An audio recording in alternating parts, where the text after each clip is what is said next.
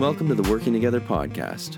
I'm your host, Stefan Morales, thinker, maker, doer behind Working Together, a burgeoning hub of can-do and know-how inspired to explore who we are and how we can work together better. I'm fascinated by all the ingredients that you need to really make something happen, to really engage a system and the groups of people within it. And so, on this podcast, you'll hear a lot of stories from the people, projects, businesses, campaigns, communities, and so on, who are striving for a more sustainable and progressive world. I call them the archipelagos of a possible future. You'll hear their trials and tribulations, their reflections, their lessons learned, and hopefully you'll walk away with some actionable advice to start your own archipelago. Because what the world needs more than anything right now is more archipelagos of a possible future. So have a listen and join me.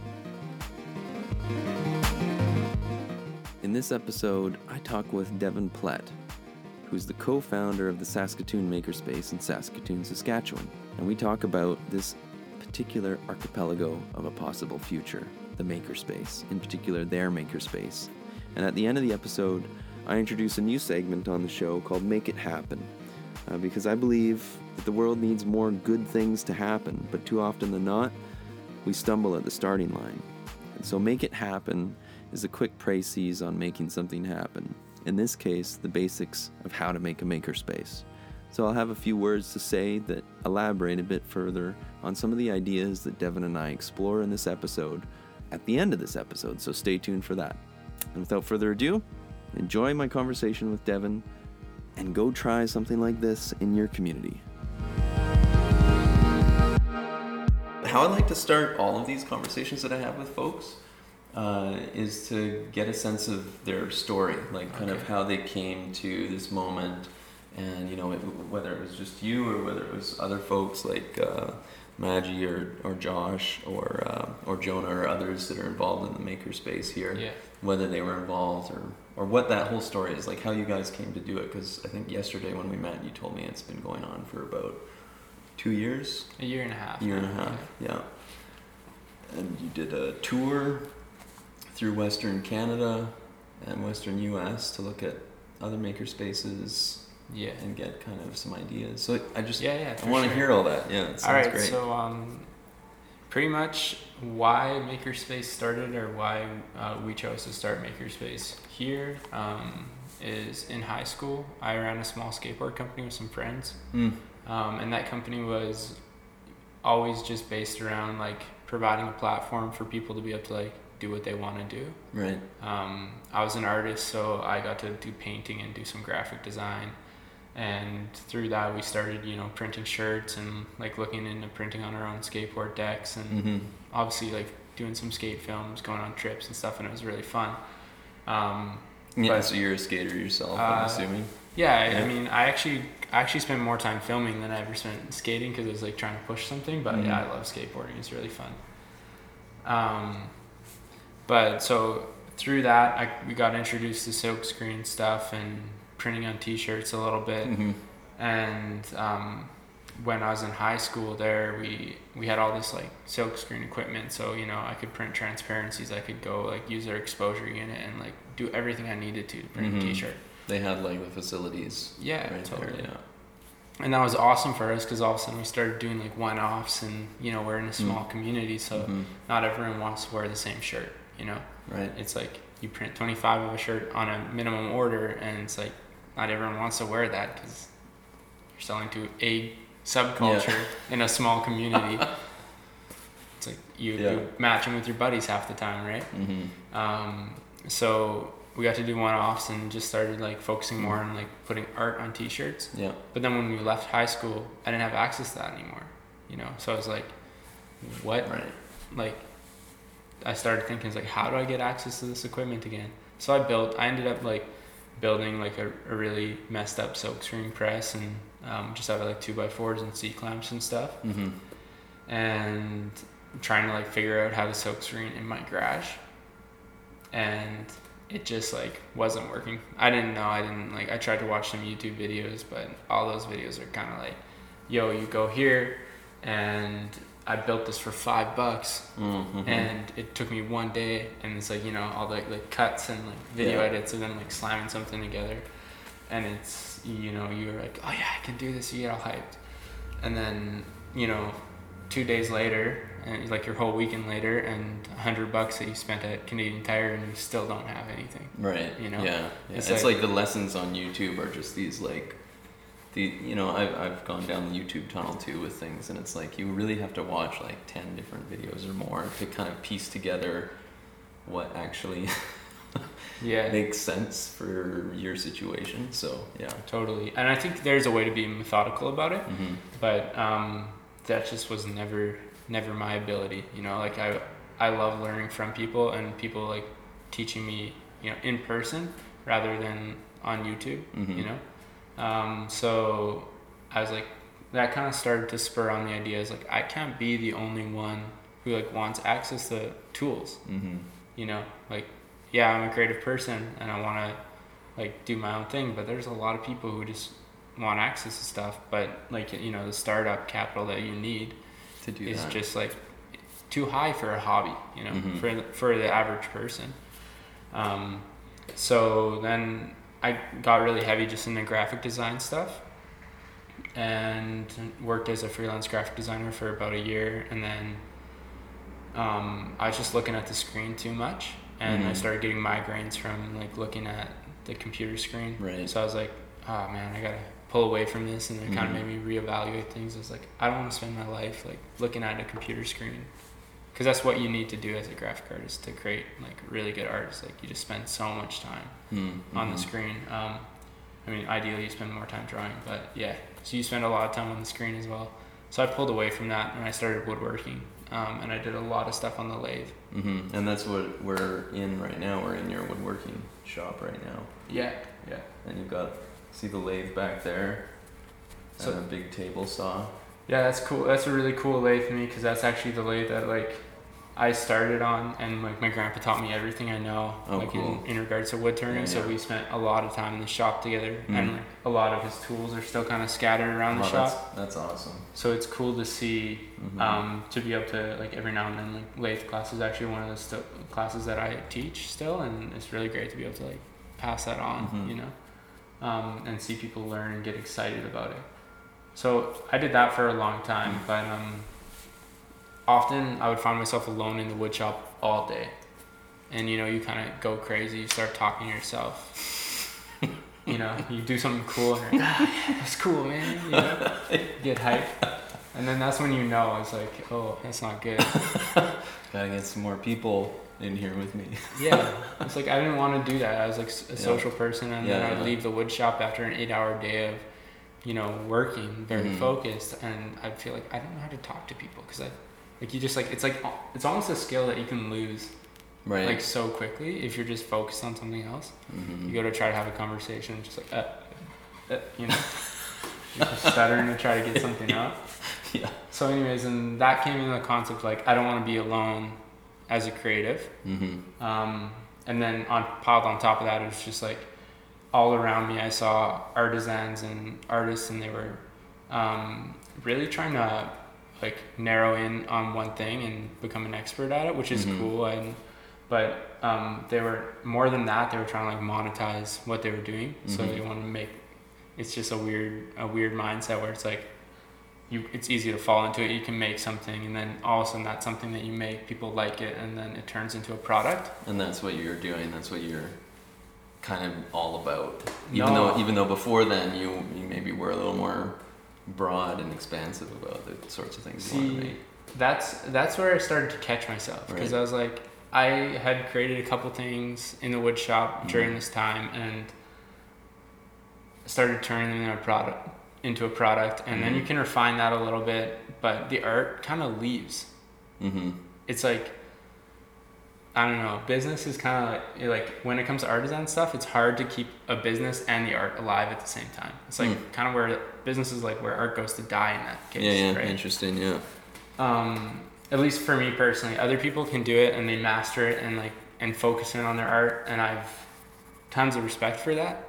But it just kind of kills the creative desire for me when you focus in on on one medium and start to sell it. Yeah. And then so all this kind of piled up at the same time that like our skateboard company stuff was dying out, and like dudes were dropping off the skate team, and it was like, oh, there's not much a point in like trying to hustle this anymore. And then around that time, my wife and I were actually traveling around Vancouver, kind of like a reverse of what you're doing. Yeah. And just living out of a camper. Oh, really? Yeah. So we just spent the winter in Vancouver, amazing. Victoria, living out of a camper.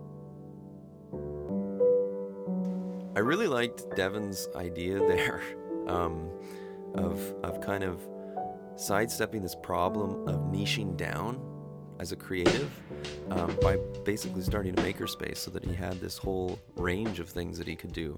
He didn't want his art to die by turning it into a business. I love that quote, "Business is where art goes to die." It's so true. And starting a makerspace and doing something more communal around art and creativity is a fascinating example of how we can step outside of that common idea that you have to niche down, that you have to focus in on one thing. And I know a lot of creative people in my circle of friends who haven't done that simply because they don't want to become known as the person who, quote unquote, puts a bird on it, in the sense of that great Portlandia episode where they joke about that. You don't want to become known as the person who just does that one thing. So maybe starting a makerspace or starting some sort of collective of people is an interesting way around that. And we're going to kind of touch on that in this next segment here, where we dive into the business model behind the makerspace and how they make it work. So stay tuned to that, and at the end, I'll unpack that a little further with some other suggestions from other makerspaces and how they started and how they built their business models around having a makerspace. We found out about this spot called Maker Labs, and they're very much very similar to like what we're trying to do here. Mm-hmm. Whereas I got a lot of large industrial equipment and some studio spaces and just a lot of good creative people and an awesome environment. So anyways, one of our family members down there had like this desk that they had got made on the CNC router at Maker Labs, and was like, hey, I was like, that's a cool desk, where'd you get it made? And he's like, oh, I got it made at a spot called Maker Labs, I think you'd like it. Like, and that was kind of your gateway drug. Yeah, I was just like, what is it? And then he described it to me. He's like, "That's my idea, though." It's like, how does someone else's already doing my idea? Yeah. Yeah. Oh, that's great. So that really inspired like us to just go around and check out other spots and really take what we liked and what we didn't like from. That's kind of inspired the whole Western Canada States Makerspace tour. And that was a really beneficial tour because they already exist, and we could like really look at ones and be like, this is cool how they do this, but it's like organizationally we don't like how they do this. Right. Can you, maybe we can talk about it later, but we can elaborate a bit more on some of those distinctions that you saw. But yeah, please go on with the story. Yeah, it's interesting. So we took some things that we liked and some things that we didn't like, and kind of flushed out those ideas and brought it back to Saskatoon and made a business plan and got a loan and went for it. Cool. Yeah. So you basically you put together a business plan and you went to the bank with it, and they were like, cool. Yeah, they actually were pretty stoked about it. Wow. Yeah. That's great. Yeah, because sometimes you think of the bank as like, oh, they're not. It took them cool. It took them a long time for us to like get our loan, like all the money through. So that kind of sucked because you're waiting on it for like months. Yeah. It's just like they're just slow. So, yeah. But, and did you do fundraising as well around it with the community, or is it just basically get the loan, get the stuff, get the space, and now you're basically just slowly paying off the loan? Is that kind of the idea? Yeah, just like any other, I guess, business would. Our concept behind starting the space was that we could create a fully functional, viable business that would fund the membership and the accessibility side of things as much as possible. Right, to keep those costs down as low as possible. Yeah, and like be able to afford large scale industrial equipment for people who just wouldn't have access to it. I mean, if you look at our silk screen press, for example, that's like a 6-color press with micro registration, 4 pallets, and it's just like that's a industrial level like silk screen press, right? Where you get people coming in, they want to print like a couple one-offs and whatever, but they have access to like a really nice printing press that makes it easier for them. And or even kids coming in from high school on field trips, and they get to use this and get industry experience like right away. Yeah. And we can afford that because custom fabrication stuff that we do. Interesting. Fund it. Yeah. So maybe let's talk a little bit about kind of how the business model works for you guys here. So you've got the custom fabrication, and people are able to come in as members at a lower discount. So is it just the silk screen, or do you have other things that you're also kind of producing as a good or a service that folks can access? Every tool we have here, we try to put to use. Ultimately, every tool can be almost like every area. So we got our wood shop, our CNC router, laser cutter, 3D printer. And there's business models based roughly around each of those tools. Right. So whenever we can, we try to use those tools to create revenue so that we can buy crazier tools for our members and fund the space. Yeah. And so far it's going well, over the last few years. It's been pretty good. Yeah, I mean, like it's we're starting up, so that has its challenges. As you grow, it's like all of a sudden you have to step back, and I've never factor in. I've never had staff before or anything like that, so that's all a big learning curve. The whole thing's a learning curve, to be honest, but it's good. It's like as long as you're willing to learn, you can. Yeah, well, I think that attitude is it's so great to just go out and just jump in and do it. And kind of take the risk. But with something like this, and where it's located too, just for the listeners' sake, it's basically kind of quite central, and I think that from my perspective, coming from the West Coast where real estate is so expensive, and in Saskatoon where real estate is a lot cheaper, I think that central location is awesome. You can literally just walk downtown over here, or walk to, is this called Riverside, right? Riversdale, right? Yeah. So this neighborhood is called Riversdale, and it's right next to downtown, and everything just seems kind of really easily accessible. So have you guys found that to be a key part of your success, people just being able to kind of come to the space? Yeah, big time. And it's in more or less the for lack of a better term, the arts district of Saskatoon. So we kind of fit into the crowd here in terms of providing a spot for people to make things. But one of the things we took from our tours, checking out all the makerspaces, is location is important. And also creating an environment that people want to make things. There's a lot of, there's makerspaces, there's hackerspaces, and fab labs and all that other fun stuff. But there's a lot of those spaces that you kind of walk into, and it just is it's just a warehouse, and the tools are there, and it's cool, but it's you can make anything there, but you don't feel inspired to make anything there. Right. So we really wanted to create an environment where someone walks in, they're I want to hang out here, I would enjoy making something here, and they can sit down and actually get inspired. So yeah, so that's cool. So location was key when you guys did your tour. A space that you could be inspired by to create in, and then you also mentioned some of the organizational differences between these places. And you don't have to name any particular names, but I'm curious to hear about what you learned there about how, because some of these spaces, I'm guessing, are probably a little more democratic than others, right? Some are a little more authoritarian, and here's how you do this and what you can do as a member, whereas others probably a little more open. So I'm wondering. Right. So there's nonprofits, there's co-ops, and all these different versions of a makerspace. What is that called? Maybe I'll remember later. But duocracies. Oh, okay. Okay, so it's you get a membership, and if a tool's broken, you fix it or you maintain it. And one of the biggest like hiccups that has is making for so many people is a hobby, right? Like it's a creative hobby that they do on the side.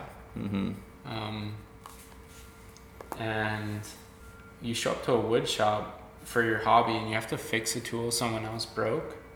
Right. Or like clean up or look around for 30 minutes to find a tool that someone else put somewhere that's not supposed to be. And that just takes a lot. That'd be like showing up to the gym, you know, and like having to like fix a piece of equipment before you start to work out. Like it's that sort of extra thing, right? So our goal here is to create an environment where you can come and like the tools are ready and we keep them maintained, because we need to for ourselves as well, right? To remain open as a business. So our goal is to kind of keep things as well maintained as we possibly can with the resources we have, and that way people will be able to show up and enjoy making more. Interesting. Yeah. No, that's a good distinction. You can kind of see where, you know, maybe the best intentions of that model go astray, right? Because it's like, oh, well, you know, we want people to have an understanding of how the tool works, right? And like really like understand that. But there's nothing stopping a space from taking a tool, you know, that's broken and actually creating a workshop around fixing it with the guy that you hire to come in and fix it, right? Like, or a girl or whatever. Like they come in and they do it and everybody gets a turn to kind of see how it works. You know, there's other ways to get that same thing. Totally. And then still have that, because it's access. It sounds to me like what's really important for you guys is accessibility. Totally, yeah. And that's why we do like classes once a month, and they're just like on all the tools that we like rotate through, and workshops and just tours all the time, just like whatever we can to get people in and like allow them to get going on what they want to get going on. And just the thing is, like, some people love maintaining tools, and I think in some settings, like it's really hard in everyone has to maintain this tool and everyone's responsible for this, like the cleanliness of this wood shop, and it's really hard in that setting to have it go off perfectly, you know, because people aren't perfect, and then it becomes like a roommate thing. Yeah, exactly. A roommate dynamic, which I feel like is an important thing to navigate, but I guess it just depends on how many things you want to be navigating all at once in a given social situation like this, right? Like, and what it sounds like you guys are saying is kind of get that stuff out of the way so that people can just come here, create, be inspired to create, and have everything ready at hand to do so. So I like that. That's a good model. Yeah. It also allows us to scale for growth a little differently, right? Like, if you took one of those models and you blew it up, you know, it just wouldn't work that well. Right. Yeah. You know? Yeah. If everyone doesn't really know who everyone is, kind of, and all of a sudden you have 200, 300 people using the same tools all the time, that's a lot of use on a tool. It's a lot of roommates. Yeah, it's a lot of roommates. It's a lot of roommates, and everyone might not get a turn in the shower. I don't want to live in that house. Yes. The hot water is gonna run out. It's gonna run out. Yeah, totally. Interesting. Yeah, and that's what we want to do, right? We do want to scale these different approaches, because essentially, like, and you know, maybe we can do this now. We can kind of walk around and look at some of the things and talk about them. But you know, essentially, what's in this room here is a bunch of tools that you would find in your grandfather's shop, right? Or like your father's metalworking shop or whatever. They're all here together in this same space, and it's such a fundamentally different model than, I guess, what our parents saw, right? Where they had a 2-car garage or whatever in the suburbs or something, and you know, over the span of a few years, they could kind of amass this amazing tool shop if they were into that sort of thing, but it's just theirs then, right? You know, and it's only geared towards the thing that they were working on. So whether it's wood or metal or whatever, because you can't afford to have all all the goodies that you guys have in here. Touching briefly on what you just said is like, we do deal with that mentality a lot here. It's like people come in and you're just like, hey, check out our wood shop, check out this. And oftentimes, you know, some people will be like, oh, I got all this in my garage. I don't need a table saw. I got a table saw in my garage. And, you know, it's just like, it's a weird mentality, and I think that it's beginning to change, but you're not. I don't believe that you're farther ahead by owning more stuff. You just have more stuff to maintain and more stuff to deal with. Like long term, I think like if you broke this down, I mean, to buy the basic wood tools in this wood shop, you would have to work here for 20 years. Right. You know, and in 20 years from now, we're hoping to have a lot more crazy tools, and we're going to be maintaining all of them. So in my mind, you don't get farther ahead by owning more stuff. Yeah. And that's like, if you want to break it down, you can.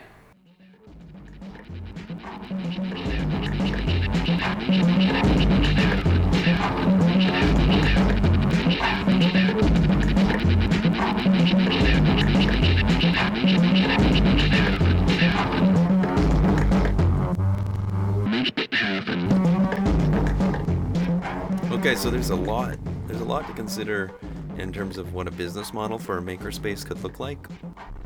But here's some further detail on stuff you need to be aware of when you're starting out a space like this. And I'm basing this info on a little bit of business model generation, a little bit of info from Artisans Asylum, a makerspace in Somerville, Massachusetts, as well as the conversation you just heard from Devon and I. So costs, that's a key area to start, I think. You need to think about how much your rent is going to cost, your mortgage, if you own the space, or maybe if you're leasing the space, how much the lease is going to cost on a month-by-month basis. You need to think about building maintenance costs, property tax, these sorts of things. And you need to think about your utilities, just kind of how much resources need to go towards just having the space be a functioning space that people can plug things into and have them run or feel warm within. I mean, that's pretty important, right? Or get garbage collected from, or whatever the case may be. If you have staff, you have to think about salaries. And if you want to be a really good employer, you want to think about health insurance and benefits on top of those salaries as well. A key consideration for Devon was this idea of needing to maintain the tools. That was one of the things that they wanted to do at a staff level, so that members didn't have to worry about it. And so those tool maintenance costs and any costs around consumables that get used by tools, those are key things to consider. You need to think about how much you're going to pay instructors to come in and deliver workshops, or contractors to come in and do repairs, work with you on some sort of strategy session if they're a consultant or whatever the case may be, or facilitate some activity, who knows, right? So there's those kind of costs of bringing outside human resources in. And then this is really important. This is one that people, people think about sometimes, but sometimes you kind of forget about this. It's insurance. Insurance is a big question mark, because first of all, you have to find an insurance provider who will actually give you insurance for a project like this, which is, not something just like a restaurant, right? Which they have policies for and always have had policies for, and they can easily provide you insurance for. But a makerspace is a little different. So there's a lot more work that goes into getting an insurance package together, and there's a cost around that too that you need to take into account. And there's other expenses as well to consider, and I'll link to the resources that Artisan Asylum put together. They're very helpful, and you can see some of the other considerations they have. But let's talk about the flip side. The flip side of expenses is income. So how you're bringing in income is really key. And that is where you can have a bit more creativity, and you can kind of think through customer segments and think through your customer relationships and things of this nature. And I talk a bit more about this in this month's how-to episode, the first how-to episode of the Working Together podcast, which is available if you're a supporter of the show on Patreon at its lowest tier. That's $5 a month. You get this bonus episode. And so in this month's bonus episode, I unpack this idea called the business model generation canvas using this example of the Makerspace in Saskatoon. So sign up for that, and you'll get some information about that at the end of the show. But basically, what we want to think of when we're thinking about income is we want to be thinking about memberships. We want to be thinking about, in the case of Saskatoon's Makerspace, services that they could provide to businesses or anybody who wants to have custom fabrication services that they can provide using the tools and the experience that they have, right? You want to think about all these different segments, basically, of customers that could, you could be providing some sort of value to. And a lot of makerspaces, they tend to just focus on the membership side of things. Even this artisan asylum piece, I mean, they're thinking about memberships, and they're thinking about space rentals, like renting studio space and things of this nature, or income from classes and workshops and whatnot. They have as another example. But really, all those things are benefits to members or people like members who want to come to the space and access it. But there's other ways that you can think about providing value to somebody based on the resources that you have. And in this case, a makerspace has lots of resources that they can provide services with or products with. Donations is another income stream. So if you're a nonprofit, you can be collecting donations to help float your boat. As well as, other income. Some spaces, Artisan Asylum mentions, they sell raw materials and kits to build something with those raw materials at a markup, right? So it's kind of almost like the IKEA model. Some spaces have vending services for food and drink and things like this that they help, float their boat. And then there's commissions that you can take from community groups that they then use to pay for the space. So commissions like, putting in some sort of statue or something like this. There's all sorts of different ways that you can get income and present yourself as a solution to somebody's problem. And for now, though, I just want to leave you guys with those additional considerations on top of today's episode. And hopefully they help you get the inspiration you need, the clarity you need, whatever it is that you need to pursue something like this, or to add to work that you're already doing on something like this and deepen it a little further. So for that, I thank you for your attention and time, and I wish you all the best. And I love you guys. Over and out.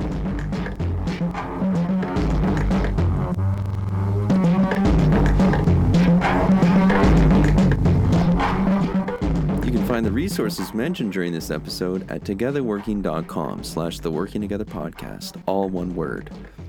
You can support the show by going to patreon.com/workingtogether. Your monthly contributions help make the show a sustainable thing, and the best part about it is that you get to join a global community of fellow change makers, an online community of practice, so to speak, for making awesome stuff happen in your communities. Because I don't just want you to listen to these stories, I want you to make your own. Join me.